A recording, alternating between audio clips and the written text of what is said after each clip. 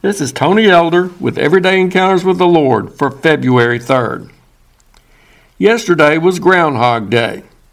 Due to a well-known movie by that title, in many people's minds, the occasion isn't just associated with whether or not Punxsutawney Phil sees his shadow, but it has also become forever tied to the concept of somebody inescapably having to relive the same day over and over again, as Bill Murray's character was forced to do in that film. A certain scripture reminded me of that idea recently. It talks about how Jesus' sacrifice for our sins is so much better than those animal sacrifices under the Old Covenant. It points out that if Jesus' sacrifice was of the same value as those Old Testament offerings, it says in Hebrews 9:26, he then would have had to suffer often since the foundation of the world. Imagine that with me for a moment. What if Jesus had to go through all he endured in suffering and dying for our sins over and over again? Wouldn't it be terrible if he had to relive that day regularly? What if Jesus had to suffer that scourging which tore into his flesh over and over and over? To have those nails driven into his hands and feet again and again, to carry the weight of our sins day after day. How awful if Jesus would have needed to endure that event multiple times. But thankfully, it wasn't necessary. That passage in Hebrews lets us know that Jesus only had to do it once. His sacrifice was far superior to those offerings of goats and bulls. In Christ's case, once was enough. His offering of himself for our sins accomplished what was needed, and it never had to be repeated.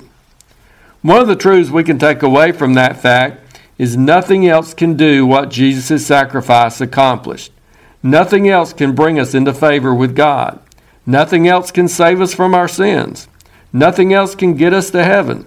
As the old song declares, what can wash away my sin?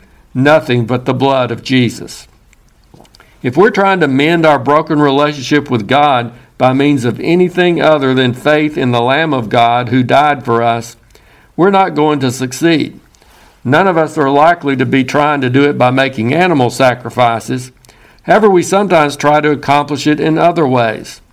One of the most common practices is by trying to be good enough. We think if we can just do enough good deeds, we'll be able to earn God's favor or offset all the bad things we've done. However, the Bible makes it clear that such attempts won't work. It's not possible for our good works to save us. They aren't enough. We can attend church every time the doors are open, faithfully give our tithe and other offerings, and win the Citizen of the Year award for our tireless volunteer efforts to help people in our community. But it still wouldn't be enough. The only thing that was enough is what Jesus did for us. Maybe some of us need to quit trying to be good enough and instead humble ourselves before God with the admission that we're sinners who aren't good enough. We need simply to put our trust in the Lamb of God who did the one thing that was good enough to save us from our sins.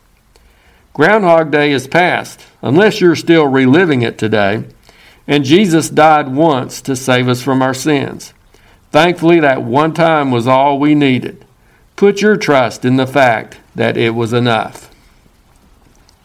If you're interested, Everyday Encounters with the Lord is available in both book and ebook formats.